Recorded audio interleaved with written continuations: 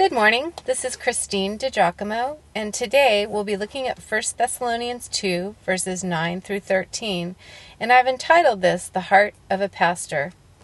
Don't you remember, dear brothers and sisters, how hard we worked among you? Night and day we toiled to earn a living so that we would not be a burden to any of you as we preached God's good news to you. You yourselves are our witnesses, and so is God, that we were devout and honest and faultless toward all of you believers. And you know that we treated each of you as a father treats his own children. We pleaded with you, encouraged you, and urged you to live your lives in a way that God would consider worthy. For he called you to share in his kingdom and glory. Therefore, we never stopped thanking God that when you received his message from us, you didn't think of our words as mere human ideas. You accepted what we said as the very word of God, which, of course, it is. And this word continues to work in you who believe. Well, somehow I have always pictured Paul as a rough and tumble guy. Maybe because I know how much physical suffering he endured. Stoned, shackled, imprisoned, shipwrecked. He just seemed tough. Yet he was so tender in his expressed affection for those he brought to saving faith. He loved with abandon. From the moment God called him, Paul had a pastor's heart. What is a pastor? The word itself is derived from the Latin word pastor, which means shepherd. The Greek word for pastor is poimen, which means herdsman or a shepherd, one who cares for, feeds, guides, and protects the sheep. Those are very revealing insights, aren't they? Allow me to segue for a moment. I have been in ministry for more than 14 years now. In the last couple weeks since I announced the name of my recently launched website, pastorwoman.com, I have had a question or two about the name, which caused me to do the above studying. So, why Pastor Woman? Because that is what God has called me to do, teach his word and shepherd his people in Jesus' name. Pastor.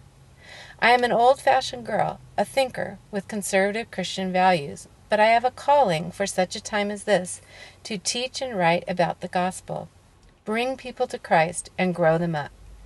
As Paul said, so that by all means some may be won. To be clear, it is not my calling or intention to assume leadership of a church body. Instead, I am submissive to the authority of my church and my pastor.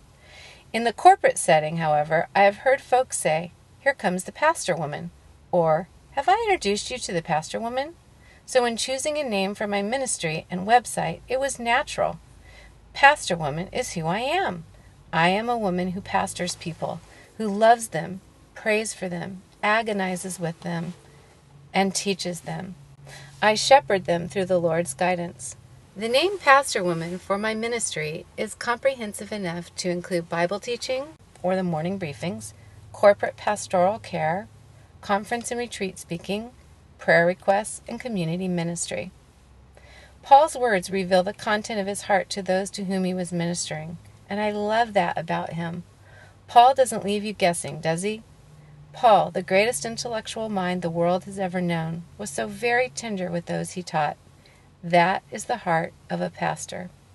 This morning at Women of Passion, we discussed spiritual gifts and how exercising our spiritual gifts goes hand in glove with living out our God-given purpose. To shepherd, to pastor, is one of those spiritual gifts. It is so great that we can study and learn from Paul's letters, who was the ultimate pastor. So I challenge you to think about who pastors you, who leads you, pray for them, support them, and love them well. Thank you, Paul, for your lessons. If you'd like to see this in entirety, you can go to pastorwoman.com. I was totally winging it at the end. That was good. Like no, but I want to go back to one thing and listen to it over again. Because, oops, honey. I actually had the quote. Oh.